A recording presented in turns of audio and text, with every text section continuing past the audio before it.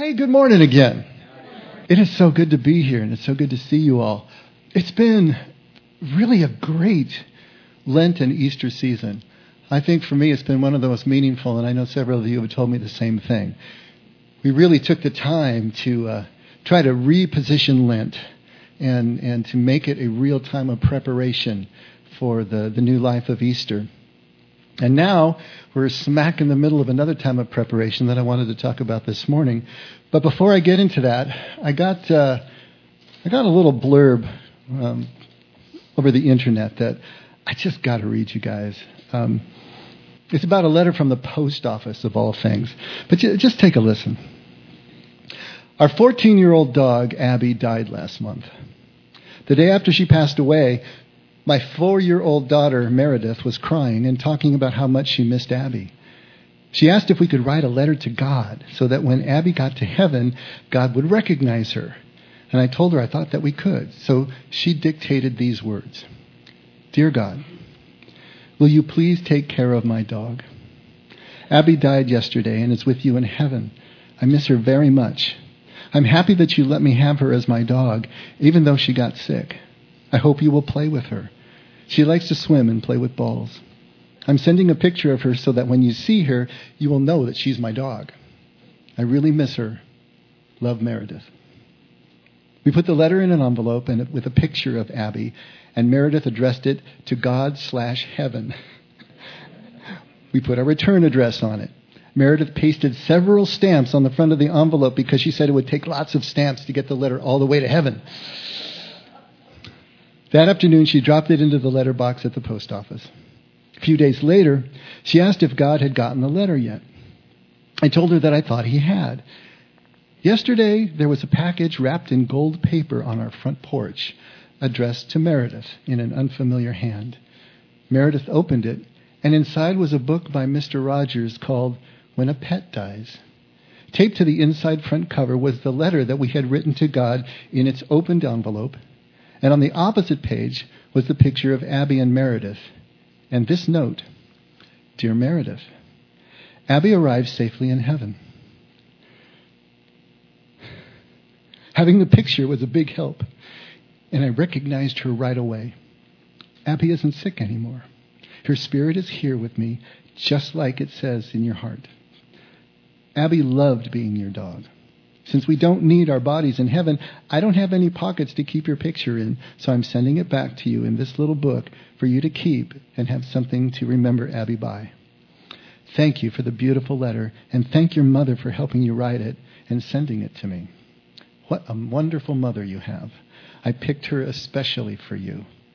Send my blessings every day, and remember that I love you very much. And by the way, I'm easy to find. I am wherever there is love. Loves God. We don't know who replied to Meredith, but there is a beautiful soul working in the dead letter department who understands love. Hey, it was on the internet. It's got to be true, right?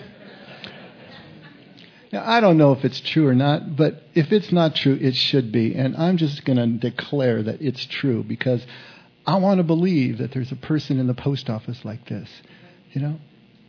How do you teach someone to do something like this? You know, just imagine the scene. You know, the only thing I know about the dead letter office is that one scene in Miracle on 34th Street. Remember that? You know, all the children's letters to Santa coming through and just tons of letters all over the place. Imagine you're in some kind of scene like that, and this letter comes through God/heaven. You see that like a burning bush in the desert. You see that. You grab onto it. You open it. And it moves you to such an extent that you actually take action. You take the time. You spend the money. You write the letter. And how do you know those words? The perfect words to say to a 4-year-old. How does this happen? You know, this is what touched me so much about this letter. That there are people who get it. Now, I don't know this person. I don't know their religious affiliation. I know nothing about them. But you know what? They are in the center of kingdom, as Jesus described it. They see the significant in the insignificant. They are moved by tiny things. And it's not the magnitude of the act. It's the condition of the heart that can see God where you least expect him to be. It reminds me of Brother Lawrence, who found God in his kitchen when he was cooking for his abbey. And this person in the dead letter office finds God there in such a shining way that he or she can give this gift that is now given a gift to me and hopefully to all of you. This is what we were talking about last week. Last week we were talking about, okay, here we are, post-Easter, post-resurrection. What does it look like as we point toward Pentecost? What does it look like to live a post-Pentecost life? You know, we talk about Pentecost with the Spirit falling, and we know that it's an infilling of the Spirit. We talk about it as being born again. We talk about it as baptism of the Spirit. We talk about it as a lot of things. What does life look like after you've been baptized in the Spirit? What does life look like after you've had this infilling of the Spirit? How does it change? What does it look like? And we talked about the fact that, interestingly enough, the Bible takes a look at Israel metaphorically as a single person and follows Israel through its relationship with God as if it were a person. Called out of Egypt, called out of the death-obsessed culture there, called out of a land that was dominated by a massive river that allowed them to harness the river and irrigate it, and their crops seemed certain year after year because the river flooded and gave more silt and soil to and reinvigorated the land, and the water was something that they could carry in pots from the banks, or they could cut channels and irrigate. And they move out to a place like Canaan that has no natural water source, no major rivers. And they can no longer count on the certainty of the river. They have to count on the rains that fall, the early and latter rains, the ones that fall in the fall and the ones that fall in the spring. And you can't control the rains. And so they're forced into a completely different kind of life, a life that is marked by complete dependence on the heavens and the God in the heavens. That is marked by a closeness, a consciousness, an awareness of wind and weather and the turning of things and the diligent work that they do in the midst of that sense of humility and dependence. Working to do their part so that when the rains fall that they can't control, here comes the crops that will sustain them. A whole different kind of life. Not looking forward to the next life. Not always preparing for the next life, but completely rooted and grounded here and now. And we said, hey, what more perfectly beautiful portrait of post-Pentecost life could there possibly be than living in that kind of trust, that kind of connection, that kind of immediacy? Now this week I want to talk about how do we get there? How do we get to a post-Pentecost life? I mean, hopefully you're buying what that looks like, because what it points to is a unassuming God. It points to a servant God. Jesus said, I came to serve and not to be served. He wrapped a towel around himself and washed his disciples' feet. And then he said, I am one with the Father, and everything I do, I only do because the Father does it through me. And so here we are looking at a whole different type of God. One that we picture at the top of the pyramid, one that we picture as the God of the heavens, and he's the one who is washing our feet, serving us, exists and takes pleasure in serving us. You know, that's such a difficult turn for us to make, but it's so clearly shouted from the New Testament and the Old, if you read the prophets. So how are we going to get to a place that looks like that? A place that looks like this kind of life? Well, the Bible also gives us this collective view of not only the nation of Israel, but also the followers of Jesus. And so taking a look at that, we can kind of start to get a sense of where all this is going. The Jews, as they came out of Egypt and established themselves in Canaan, were absolutely dependent. And so their most holy festivals centered around these agricultural events on a yearly cycle. So Passover, Pesach, that we just went through, that it coincides with our Easter, is set right at the spring rains, the latter rains. So what the Jews do in the fall, the ancient Jews in the fall, and I suppose modern Jews now that are still planting. The early rains, called the yore, they come in, just the beginning of fall. And they're lighter rains, but what they do is they soften the soil that's been hard-baked through the summer, and they allow it to be able to be turned. And then they can do the planting in the fall. And they plant their grains, which was a staple crop, barley and wheat. And without the rains, they wouldn't be able to do the planting. And then they tend those crops through the winter, and just as it looks like they're about to peter out and lose it, then the spring rains come, and they're harder driving rains. They're called the melkosh. You can tell when something's important to a people when they create words for them, right? So they got 4 different words for rain. And the yore, the early rains, and the melkosh, the latter rains, are the 2 most important because their crops depend on those rains. Pesach falls right at the time when the early rains have allowed the barley to ripen. Barley ripens about 7 weeks before the wheat does. So in late May, you got the barley harvest. That's the time of Passover or Pesach. So it's connected to that. It's connected to that agricultural necessity. And then 7 weeks later, you have Shavu'ot. And Shavu'ot is at the time of the wheat harvest, when the wheat ripens. But these festivals aren't just agricultural. They also had deep spiritual meaning. Passover or Pesach was a remembrance of the Jews' liberation from Egypt. Moses leading the people out of Egypt. Shavuot was the reminder of the giving of the law. By the time they got to Sinai and they camped there, and Moses went up to the top for 40 days and he brings back the law did tremendous things for the nation of Israel. The law gave them a national identity. The law gave them a completely new identity separate from Egypt. After 400 years in Egypt, they had assimilated that culture. They had assimilated that death obsession and obsession with the next life. They had assimilated the way of living life with the river at their side. And what this law did was make it illegal for them to talk to the dead, illegal to embalm a corpse. If they even touched a corpse, they were made ritually unclean. Everything that the law does was to focus them here and now, because it recognized that the only place we'll interface with God ever is here and now. So their life was all about here and now. Not that they didn't believe in an afterlife. They did, but that was God's business. So it focused them here and now. Amazing. But if you really take a deeper look at what's going on here, and the Jews understand this, Pesach represents the physical liberation from the slavery of Egypt. Shavuot represents the spiritual liberation. For them to be able to graduate out of that type of mindset that they had, to drop those practices that were weighing them down and keeping them from being able to see their God right here and right now, to connect and to commune with Him. Moses first, the one who talked to God directly. But the prophets understood every single one of them could do the same thing.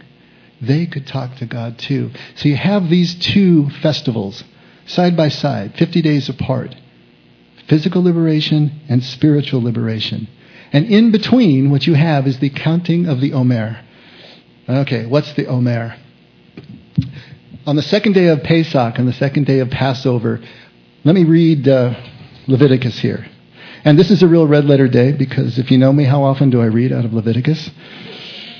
Maybe Leviticus 19:18, love your neighbor as yourself. But here, Leviticus 23, starting at verse 15, you shall also count for yourselves from the day after the Sabbath, from the day when you brought the sheaf, and that is what ha-omer means. Ha-omer means sheaf, of the wave offering. There shall be 7 complete Sabbaths. You shall count 50 days to the day after the 7th Sabbath, and then you shall present a new grain offering to the Lord. Okay, what is this telling them to do? This is telling them on the second day of Pesach, you will bring a sheaf of grain. The people would all bring their grain. And this is barley, because it's the early harvest. And they would wave it in all the 4 cardinal directions to represent the all-encompassing presence of God. And then they would burn the grain, and it was an offering to God. And then on the second day of Shavuot, 50 days later, they would do the same thing with the wheat sheaf, the ha-omer. And in between, what they were supposed to do was to count 7 weeks of 7. 7 times 7 are 49 days. And if you know anything about the powerful symbolism of Jewish numbers, 7 is spiritual completion. You have 6 physical directions, right? Front, back, side to side, up and down. The 7th direction is spiritual. And so 7 represented spiritual perfection. And here you have spiritual perfection times spiritual perfection to get the number of 49. Perfection squared. Yeah. And this is not perfection the way we normally think of it. This is completion. This is fulfillment. This is complete connection with God. This is what they're talking about. And so those 7 weeks, those 49 days, and the day after, on the 50th day, is when you start the festival in terms of having the grain offering. And so here we are with all this. Here we are with this counting. We are now smack in the middle of the counting. We are in the middle of this period. Okay?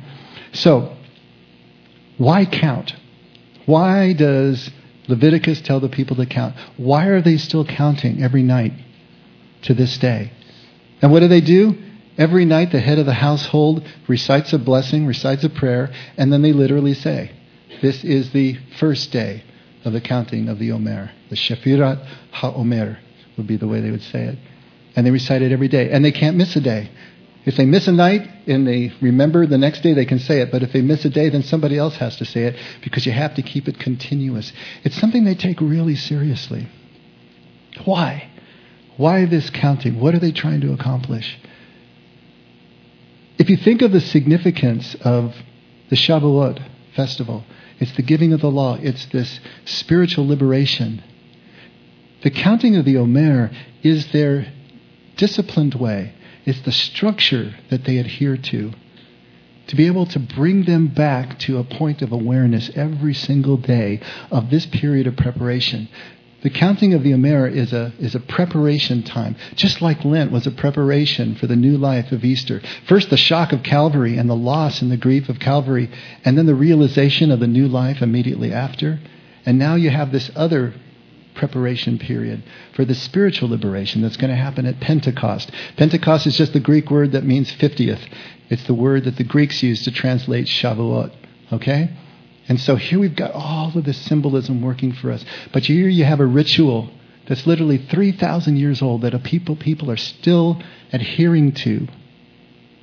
Remember when we were talking about Lent, we said, if you can, get up every morning and give yourself 20 minutes to a half an hour of quiet time. Just clear the decks. Every day, have something that you do that helps you to remember what it is you're doing, what it is you're preparing for, to get all the distractions out of the way. Here, the Jews are doing this every night of the counting, to do exactly the same thing, to clear the decks, to remind them, we are preparing, we are purifying our spirits for this liberation, for the giving of this sacred law that redirects us to where God is. It's a beautiful thing. It's a structured thing that they are disciplined to. And that makes it effective. Because anything that we dedicate ourselves to and do day after day builds all sorts of resources that we didn't even know existed. And we don't need to know. Remember the farmer who plants a seed and then goes to sleep and he doesn't know how the thing sprouts? We don't need to know the workings of this thing. All we have to do is show up day after day and do what we are supposed to do. Simple things that we can do. And all of this stuff is happening. And so there's this deeper call, both to God's provision in terms, as they're thinking, the harvests, and also now this movement from a slave mentality to a mentality of liberation. From simply a physical movement to now a spiritual movement. All of this is present here in what the Jews are trying to do. Now, the New Testament overlays on top of that structure all of the events of Jesus' Passion Week, and even beyond. If you think about it, the followers, if you take them collectively as one, it gives us the shape of our journey in a really beautiful way. I mean, think about it. The first is the call, right? Jesus calls them, and they have a decision to make. Some answer, some don't. Some don't answer, and then later on they do. But at any rate, when the decision is made to follow Jesus, a physical change takes place. They are now actually living in relationship with the physical Jesus. They are building a familiarity. They're building a relationship and a connection with Him at the physical level. And then there's the shock, the cut of Calvary, where the physical is taken away. And they move into that place of loss. They move into that place of grief. And those that don't run and turn tail, those that stay planted where they are long enough, they have this realization that Jesus is still alive. And remember, it was a gradual realization. We talked about that on Easter, how none of the followers of Jesus recognized him the first time that they saw him in risen form. Their eyes weren't yet ready. They weren't prepared yet to be able to see what was right in front of their eyes. That was a process that they had to go through in order to be able to see that God was risen. But then that threw them into this period of adjustment, I guess you could say. They were used to dealing with the physical Jesus, but Jesus told them, it's to your advantage that I go, because when I go, then the Helper will come. Now they had to be able to relate to Jesus on a spiritual basis, pure spirit. That takes some time. And this is the 49-day, the 50-day period of adjusting to relating to God on a deeper level. And then the breakthrough happens at Pentecost, the breakthrough into the kind of boldness of spirit and the kind of power that they never had before, that they never knew before, because they had taken this preparation, this path. If you think about that shape to the journey, doesn't it correspond to what many of you have gone through? I mean, it fits my journey to the absolute T. I know that when I was called as a kid in the Catholic Church, I answered for a while and then I let go. And then I was called again through difficult times when my life was spinning out of control in my early 30s. And I answered that call eventually and ended up in an evangelical church. And it felt like home. Totally different than the Catholic Church, but it felt like home. And I just wanted to be on the inside looking out. And so I landed there, and I was so grateful just to be in relationship. But cut after cut after cut started to happen until that relationship was also broken in a way that I had to decide, am I still a Christian? Am I still a follower of Jesus? Where did all of that go that I thought I had? And I know so many of you, the reason that you're here is because you've gone through similar journeys at your churches. Churches maybe you were at 5, 10, 15, 20 years because you've told me your stories. But something happened. Maybe it was just that divine dissatisfaction, a pull in another direction. Maybe it was something that happened that really was traumatic. Maybe it was just life circumstances and you realized the faith that you had wasn't enough to be able to carry you through that difficulty. At any rate, you had your Calvary moment, just like I had my Calvary moment, where everything I thought I had was taken away. And then what do you do then? Some of us become really jaded, really bitter, really angry, and we turn our back on everything. But others, they stay and they say, how do we process this? What do we do with this? And when you do that, you will find out, yes, Jesus still lives. Yes, God still lives. Yes, I can separate whatever happened over here physically from God's Spirit and God's presence, and I can continue on. But it's not going to be the same anymore, is it? Now I'm going to need to deal with God on a purely spiritual basis, internally. It's not out here anymore in the group, in the institution, in the material trappings of religion. Now it's something that is interior to me. That's a fundamental change. And then to keep on that path, to keep moving in that direction, is I believe what takes us to where we want to go. Takes us to this post-Pentecost way of living life. This is exactly the way it is for me. I hope you're moving through and thinking, okay, I see the shape of that journey. I see how it works in my life as well. Is there anything in the Bible that can help us put a little bit more of a finer point on this thing? I think there is. Take a look at John 3, starting right at verse 1. This is the famous conversation that Jesus is having with Nicodemus. Nicodemus is a member of the Sanhedrin. He's a leader of the Jewish community. But he's also getting to that place where he knows that something is wrong. He knows that something is missing. And he's attracted to Jesus because he senses there's something deeper there that he needs.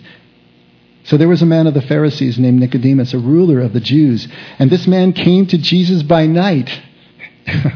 So he's not yet ready to declare anything. In fact, he doesn't want even anyone to know that he's going to go talk to Jesus.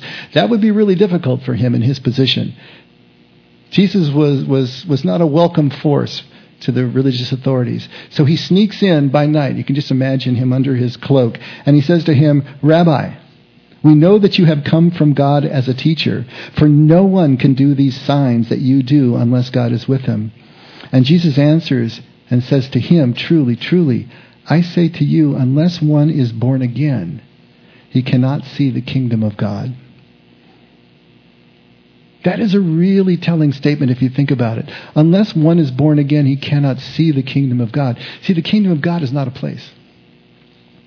The kingdom of God is not a destination out there that self-exists. The kingdom of God is a quality of life that we can only have, that we can only see when we have been born again. When we have had this infilling of Spirit, when we turn that corner and life looks completely different and we can see what Jesus is talking about. It's so important that we see that. Because the kingdom of heaven is not the heaven of the next life. It's right here and right now, just like the Jews were pointed to. It's got to be right here and right now. It's the only moment that ever exists for us. And so Jesus answers and says, unless one is born again, he cannot see the kingdom of God. And Nicodemus says back to him, how can a man be born again when he is old? He cannot enter a second time into his mother's womb and be born, can he? Still living on the physical plane, right? Not yet dealing with the spiritual. Can't even deal with the metaphor. He's taking everything literally. And Jesus answers, truly, truly, I say to you, unless one is born of water and the Spirit, he cannot enter into the kingdom of God. That which is born of the flesh is flesh, and that which is born of the Spirit is spirit. The two liberations we're talking about. First the physical, then the spiritual. Jesus is talking about the movement through those. Nicodemus is only halfway through. He senses there's something missing, but not yet ready to go there yet, right? Don't be amazed that I said to you that you must be born again. The wind blows where it wishes, and you hear the sound of it, but do not know where it comes from and where it's going. So is everyone who is born of the Spirit. There is that quality to those who live by the Spirit. We're not so relegated, are we? We're not just about following rules. We're open to massive changes in life. We welcome changes in life. It's a whole different quality to living life when you're living by Spirit. It's freer. There's less stress and worry. We don't cling on with a death grip to the outcomes that we have set for ourselves. We're able to let life move, to react to different changes on the ground, and let that be okay. Realizing that it's not the outcome that is significant, it's our passage along the way that is significant. Whole change. And Nicodemus says back to him, how can these things be? And Jesus answers and says to him, are you the teacher of Israel and you do not understand these things? Ouch. Could you imagine how that would have impacted this member of the Sanhedrin? You're the teacher of Israel. You don't get this? This is so basic. Come on. The prophets have been talking about this for 1,000 years in our tradition, and you don't get this? It's hard to get. I don't blame Nicodemus a bit. And neither did Jesus. He's trying to wake him up. Come on, buddy. Truly, I say to you, we speak of what we know and testify of what we have seen. Isn't it interesting that that's a plural pronoun? We speak of what we know. He's talking about him and his followers. We speak of what we know. We testify to what we have seen, and you do not accept our testimony. If I told you earthly things and you do not believe, how in the world will you believe if I tell you heavenly things? So here we are. The leader of the physical community of Israel doesn't understand the most basic things of Spirit, but he's drawn to them. To his credit, he goes and seeks Jesus, even if he has to do it secretly, because he knows there's something there, something he can't quite grasp, but something is there. There's something about this spiritual liberation that has eluded him so far, and Jesus is trying to point to it. And so at this point, at least, Nicodemus begins his counting. At this point, Nicodemus enters into the 7 times 7 time of counting the ha-omer. And does he break through? Yeah, he does. How do we know? Take a look at John 19, starting at verse 38. This is right after the crucifixion. After these things, after what things? After the things at Golgotha, after the things at Calvary, Joseph of Arimathea, being a disciple of Jesus, but a secret one for fear of the Jews, asked Pilate that he might take away the body of Jesus, and Pilate granted permission. So he came and took away his body. And Nicodemus, who had first come to him by night, also came bringing a mixture of myrrh and aloes, about 100 pounds weight. Are you kidding me? That's the amount of embalming, not embalming, but the amount of anointing materials that you would bring for a king, for royalty. That is a huge amount. So they took the body of Jesus and bound it in linen wrappings with the spices, as is the burial custom of the Jews. Now, in the place where he was crucified, there was a garden, and in the garden a new tomb in which no one had yet been laid. Therefore, because of the Jewish day of preparation, since the tomb was nearby, they laid Jesus there. Here is Nicodemus coming out. Whatever happened in those intervening pages where he is not mentioned, between John 3 and John 19, Nicodemus went through his counting period. He went through his period of adjustment, and he started to understand the things of the Spirit that he didn't get before. And it gave him the boldness, it gave him the ability, the courage to just go out and declare publicly, I support this Jesus.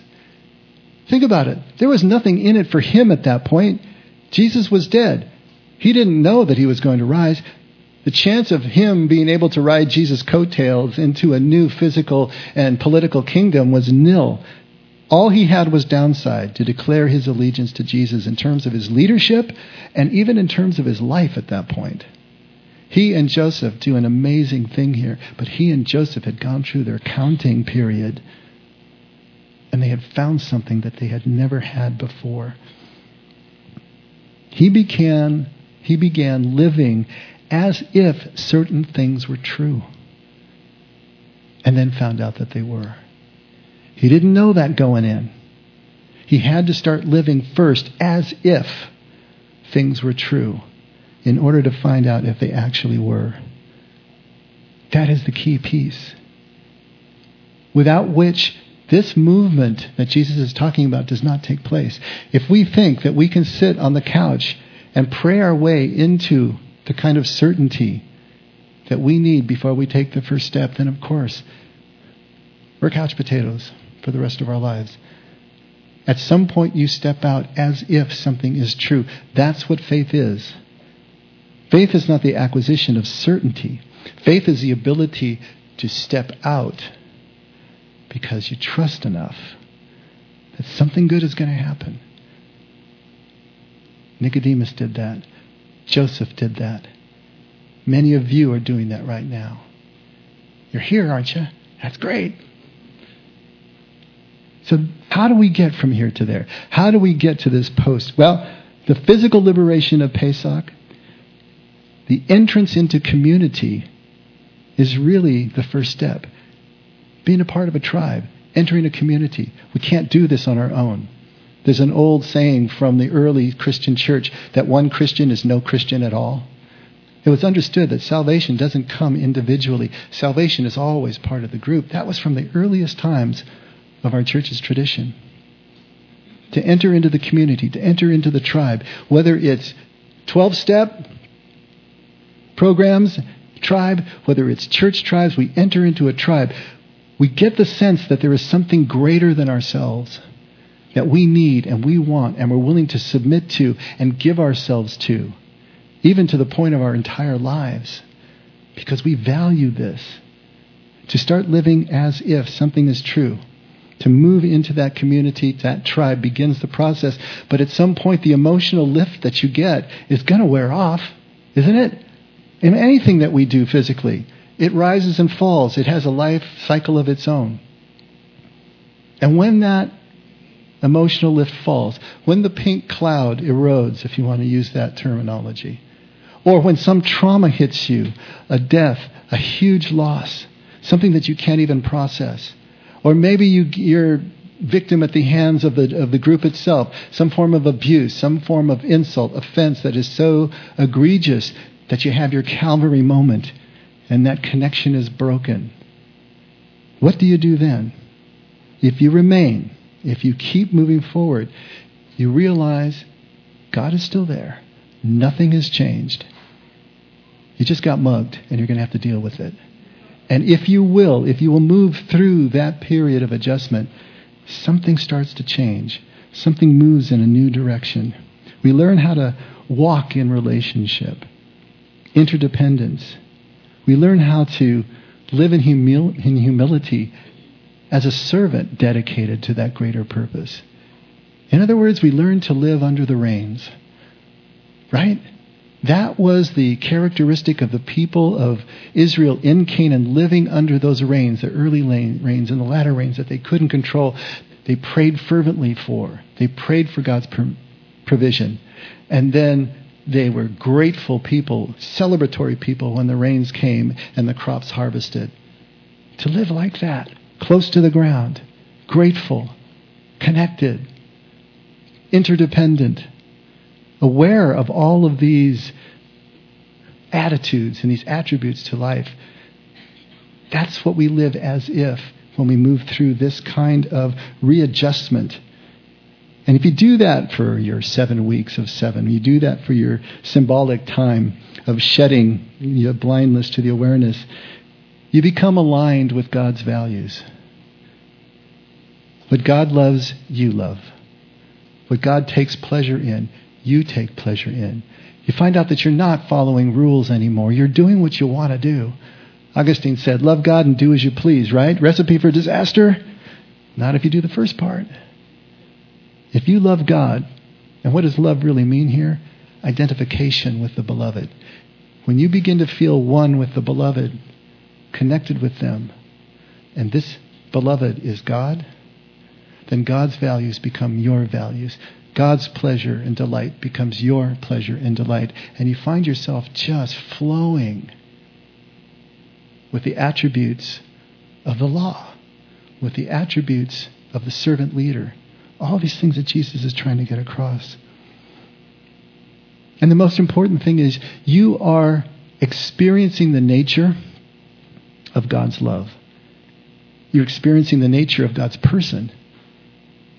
And the only way that happens, you know our catchphrase here, we love because God loved us first. You know why that is so central and so important to me, and I hope to all of us? Think about it this way. How do you know that you own something, you possess something absolutely free and clear? It's really yours. Say it's a car. How do you know that car is yours? When you can give it away with no strings attached. Absolutely, just give it, hand over the title, it's yours. The bank doesn't own it. Somebody else is not on the title. It's yours. You can give it away. Anything that is really yours, the only way you know it's yours is when you give it away with no strings attached. When we feel the kind of love that Jesus is talking about, leave us to someone undeserving, to someone who doesn't get it, to that enemy that Jesus talks about, the one that we just don't understand.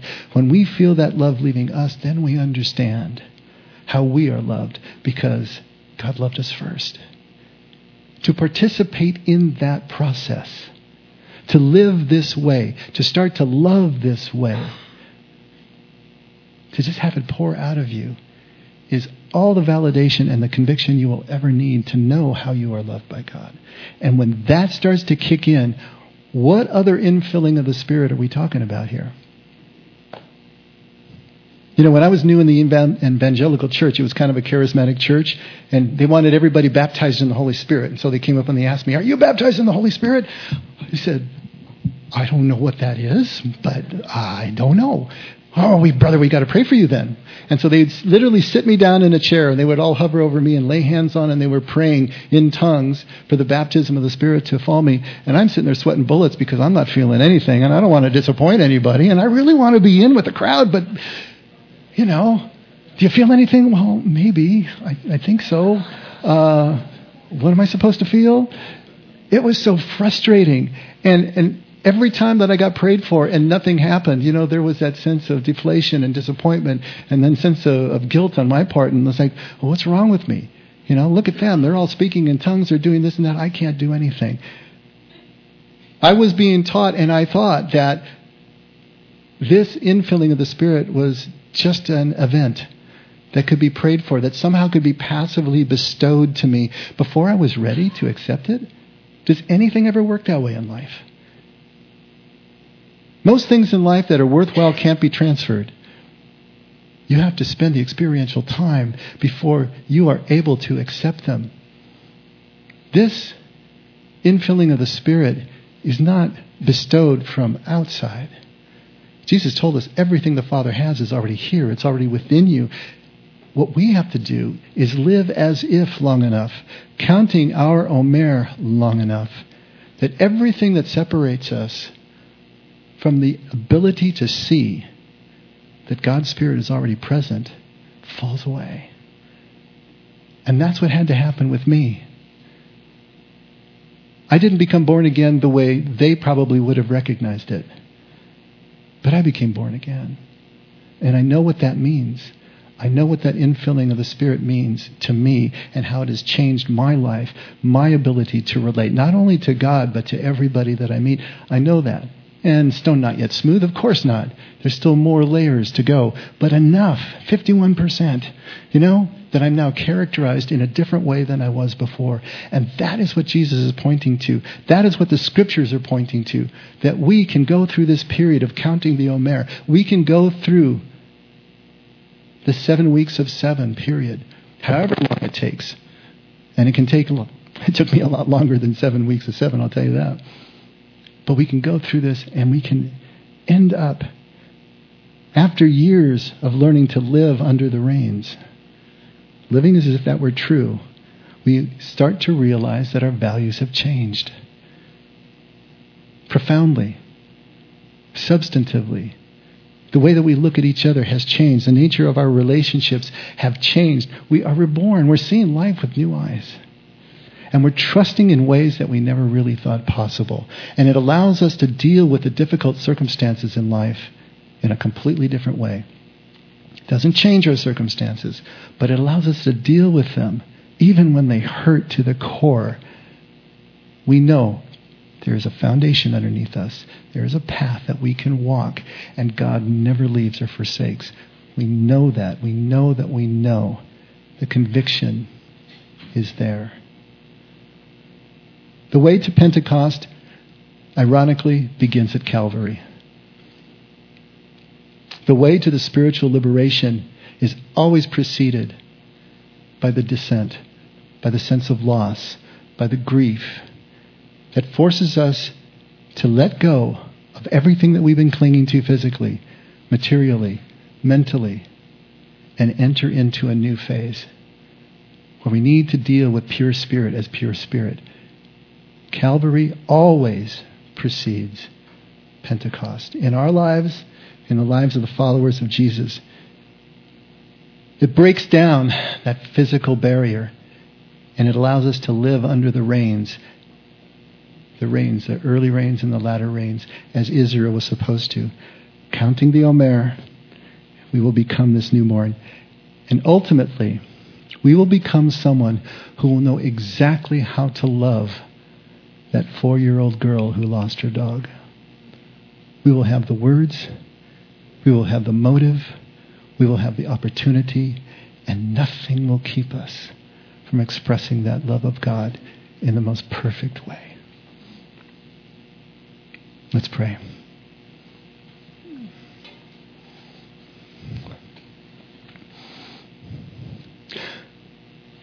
Father, I think you are the kind of God that was expressed in that letter. You have that kind of love. You have that kind of intimate compassion for each one of us.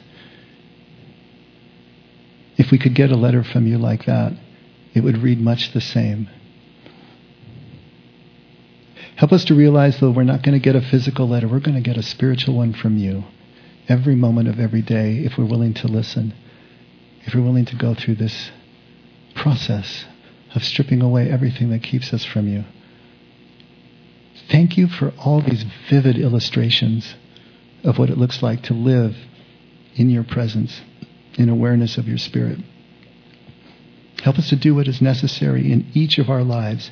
Help us to be honest with ourselves and identify what it is that we need to turn down, step aside from, strip away, so that nothing stands between us and you.